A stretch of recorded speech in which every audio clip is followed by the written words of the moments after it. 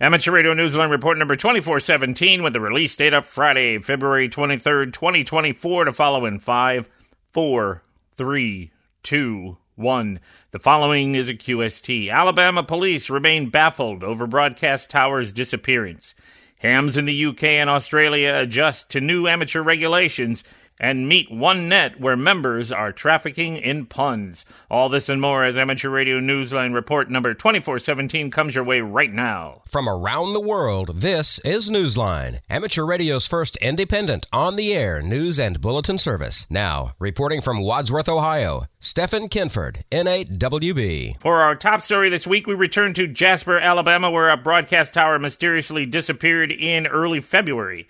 For now, that mystery remains. Kent Peterson, KC0DGY, gives us a closer look. As police in Jasper, Alabama continue to puzzle over the apparent disappearance of a 200-foot radio tower, listeners bemoan the loss of the AM station that has been the mainstay of the metropolitan Birmingham area since it first went on the air in 1957. A recent report in the New York Times quoted longtime listeners as praising WJLX, the sound of Walker County, as being a trusted voice carrying information, storm warnings, traffic reports, and sports scores. The voice went mysteriously silent from AM as the theft of its tower was reported in a case that has baffled local authorities and cast doubts for many, including the police, as to what really happened. The absence of an AM station also prevented the broadcaster from keeping its FM counterpart on the air in compliance with FCC regulations. The station's programming was carried only online until iHeartMedia provided one of its HD3 channels on the broadcaster's WDXB station in Birmingham. According to a report in Radio World, iHeart received the FCC's approval, and the broadcaster is now providing a signal to the WJLX FM translator on 101.5 MHz. Meanwhile, concerns remain over the fate of its AM outlet. The station has begun raising funds by establishing a GoFundMe page. The station manager, Brett Elmore, is quoted in the New York Times as asking, "Who in the world steals a radio tower?" Jasper police and listeners are asking the same question. For now, not quite a month later, there are unproven theories. But as Newsline went into production, there are still no answers. This is Kent Peterson, KC0DGY. In California, Girl Scouts who were involved in the planning and design of an amateur radio station finally got to use it on Thursday, February 22nd, in a 10-minute contact with the International Space Station. Unlike many of the typical ARISS contacts that have been made using a telebridge station, this was a direct contact from the station created at Girl Scouts headquarters in California. The girls were involved in its creation from the start with help from the River City Amateur Radio Communication Society and Girl Scout Heart of Central California, coordinated by Jen Garland, KI1TTY. The girls' instruction provided a look at Ham's emergency response roles and, of course, a possible career as an astronaut.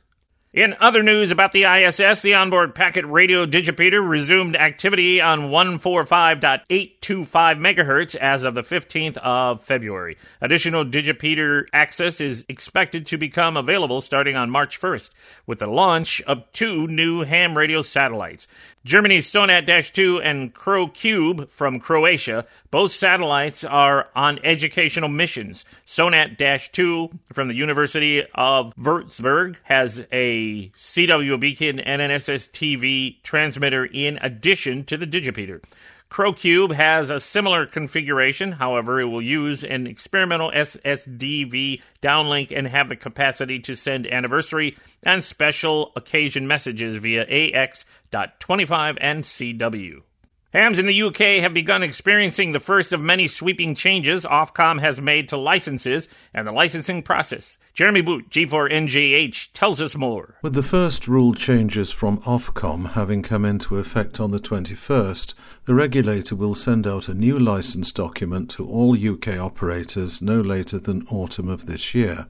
As reported earlier, Ofcom's new rules not only simplify the license process but permit ham radio equipment to be operated under the supervision of a licensee.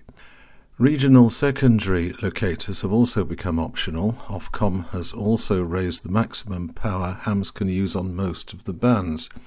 The regulator has promoted the changes to give amateurs what it calls, quote, freedom to innovate. This is Jeremy Boot, G4NJH. Likewise, Australian hams are settling into some new license changes too. John Williams, VK4 JJW, brings us up to date. Changes have taken effect in Australia on the assignment of amateur radio licences. On the 19th of February, the change was made to a class licence system, meaning that the Australian Communications and Media Authority is no longer renewing non-assigned amateur licences. Although assigned apparatus licences are still required to operate a repeater or a beacon, all other amateur operations are now covered by the new system. Hams surrendering their non-assigned amateur licences renewed in the last few months may be eligible for a refund from the ACMA. Most hams in Australia needed to take no action to complete their transition to the new class licence, which is issued free. This is John Williams, VK4JJW. An island de-expedition by Indian amateurs successfully tested the DX capabilities of an important VHF repeater on the mainland. Jim Meechan, ZL2 BHF, has those details. A strategically located VHF repeater in India was put to the test over the weekend of February 18th during a Beaches on the Air de-expedition that reached 27 countries on SSB from Henry's Island. The island location is significant because it is located in the Sundarbans Reserve Forest, an area in Bengal that is prone to violent cyclones and from time to time in need of emergency radio support. A 6-member team of hams from the West Bengal Radio Club made the QSOs while studying the changes in propagation that occur during the seasonal change from winter to summer.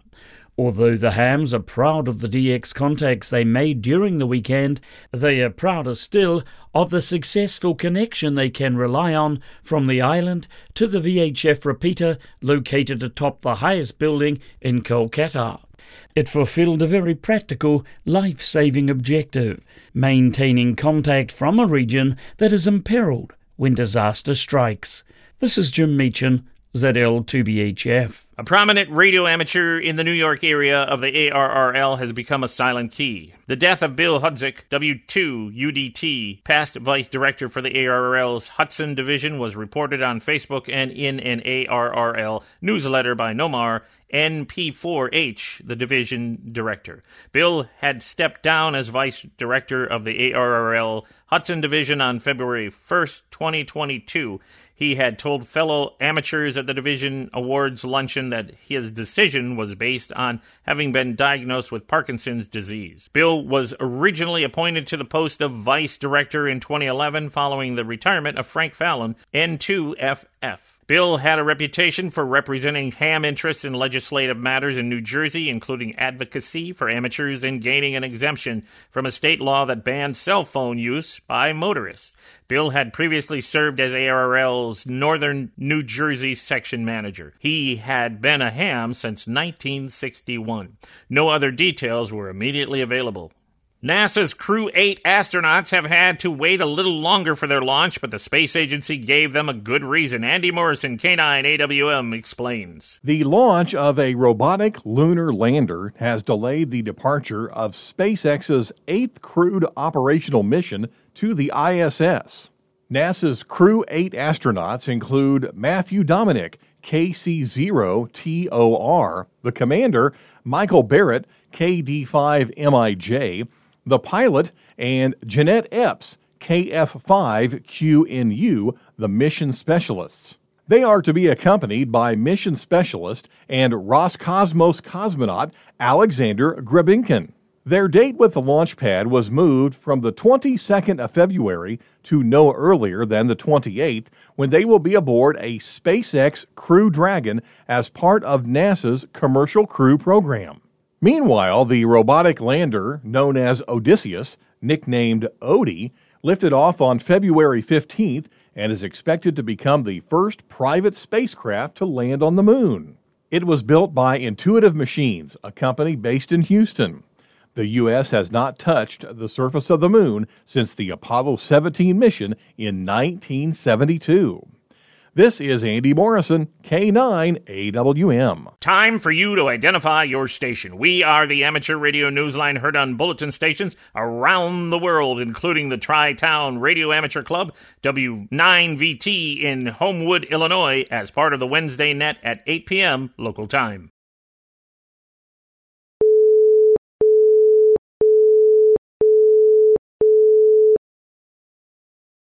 Looking for a way to get ready for hurricane season? Randy Sly, W4XJ, is here to give us one option. We're approaching that time of year when the National Weather Service begins Skywarn spotter training in the U.S.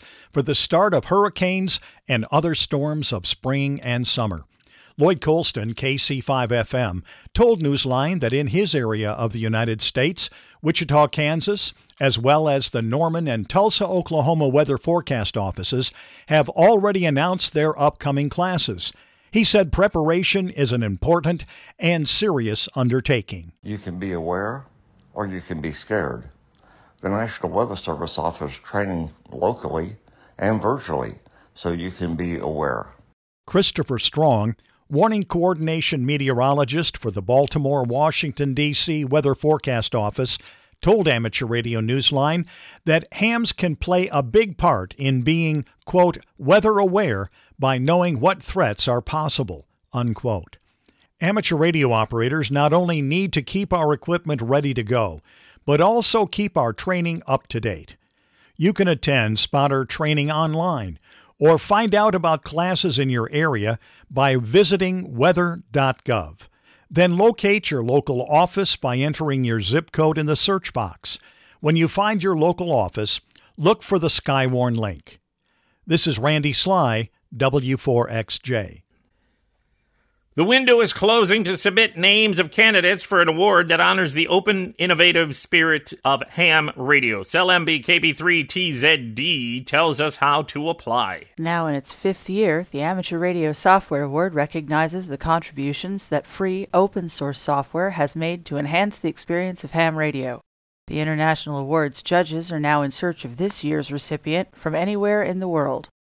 Last year's winner was Stephen Loomis, N0TTL, whose development of Grid Tracker has helped ham simplify the tracking of contacts by visualizing radio traffic on such modes as FT8.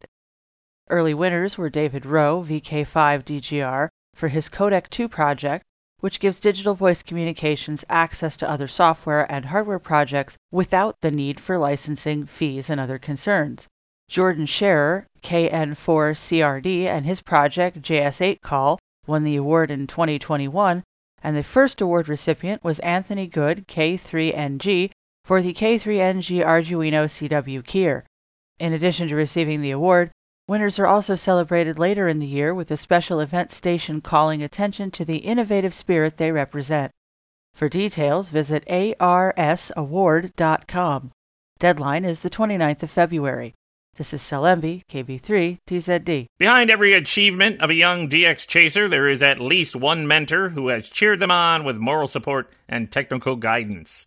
Working quietly behind the scenes, these seasoned hams become big achievers too. Now these Elmers are getting a moment in the sun, as well as we hear from Newsline's newest correspondent, Travis Lisk, N3ILS. The DX Century Club Award is a top amateur radio honor that recognizes hams who have confirmed contacts with 100 entities. Now those hams who have guided younger achievers on their journey to DXCC are in line for a top award themselves.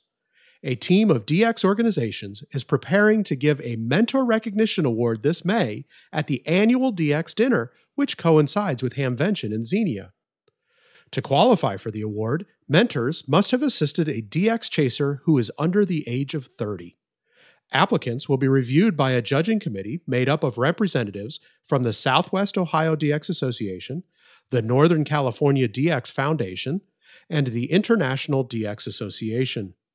For an application form, send an email to thedxmentor@gmail.com. This is Travis Lisk, and 3 ILS. In the world of DX, listen for the intrepid DX Group's DXpedition to Pigeon Island, IOTA number OC-065, from the 22nd of February to the 7th of March. The team will be operating CWSSB and FT8 in Fox and Hound mode on 160 through 6 meters. There will be as many as 6 stations operational. Watch the team's Facebook page for updates. See QRZ.com for QSL details. You have until the 26th of February to work Chuck KC4KQE, who is on the air as TF/KC4KQE from Iceland. He is operating SSB and FT8, activating several POTA and SOTA locations during daylight hours. See QRZ.com for QSL details. Timo OH1NA will be operating holiday style as 3B8/OH1NA from Mauritius, IOTA number AF049 from the 25th of February to the 7th of March. He will operate CW, SSB, FT8, and FT4. See QRZ.com for QSL details. Listen for Nabi G0VJG, operating holiday style as 5H3VJG from Zanzibar Island, IOTA number AF032, Tanzania, from the 7th to the 20th of March. He will be using mainly SSB with some CW and FT8. He is expecting to operate in the RSGB Commonwealth contest on the 9th and 10th of March. See QRZ.com for QSL details. We end this week's report by putting the spotlight on a new net as part of our occasional series, Nets of Note. Newsline visits this week with a startup net for hams who take radio seriously enough to know there's also a time for laughter. As Ralph Squilacci, KK6ITB, tells us, this is no joke, or is it? The multi-mode digital network known as the QuadNet Array doesn't just unite fans of D-Star, DMR, and C4FM Fusion.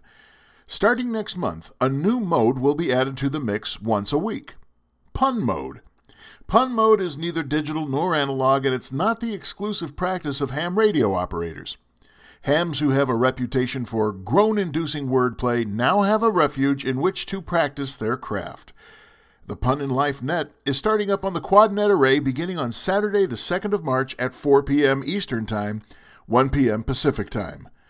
The net control and punster-in-chief is Daryl Stout, N5VLZ, a past participant in the World Championship Pun-Off held every May at the O. Henry Museum in Austin, Texas. Humor must conform to the on-the-air standards of decency, and because this is a digital mode, and the only QRM you are likely to hear are the loud groans from everyone else. Visit the website openquad.net to check it out before you check in. Daryl is hoping for a big enough crowd to make this a pun-in-a-million experience. This is Ralph Squilacci, KK6ITB. Don't forget the Amateur Radio Newsline Haiku Challenge. If you're not too busy tuning your antennas or chasing the latest DXpedition, pick up a pencil and share your experience by sending an original haiku to us here at Newsline. Use the entry form on our website, arnewsline.org, and please follow the rules for writing your 3-line haiku. Sorry, but we cannot accept any entries that aren't written in traditional haiku form. With thanks to the Amateur Radio Software Award, AMSAT News Service, Australian Communications and Media Authority, Amateur Radio Daily, ARRL, CQ Magazine, CNN, David Behar, K7DB, DX World, 425 DX News, NY Times, Ofcom, QRZ.com, Radio World, shortwaveradio.de, Southwest Ohio DX Association, West Bengal Radio Club, Wireless Institute of Australia, Worldwide DX, YouTube, and you, our listeners. And that's all from the Amateur Radio Newsline. We remind our listeners that Amateur Radio Newsline is an all-volunteer nonprofit organization that incurs expenses for its continued operation. If you wish to support us, please visit our website at arnewsline.org and know that we appreciate you all. We also remind our listeners that if you like our newscast, please leave us a 5-star rating wherever you subscribe to us. For now, with Karen Eve Murray, KD2GUT at the news desk in New York and our news team worldwide, I'm Stephen Kinford, NAWB in Wadsworth, Ohio, saying 73, and as always, we thank you for listening. Amateur Radio Newsline is copyright 2024, all rights reserved.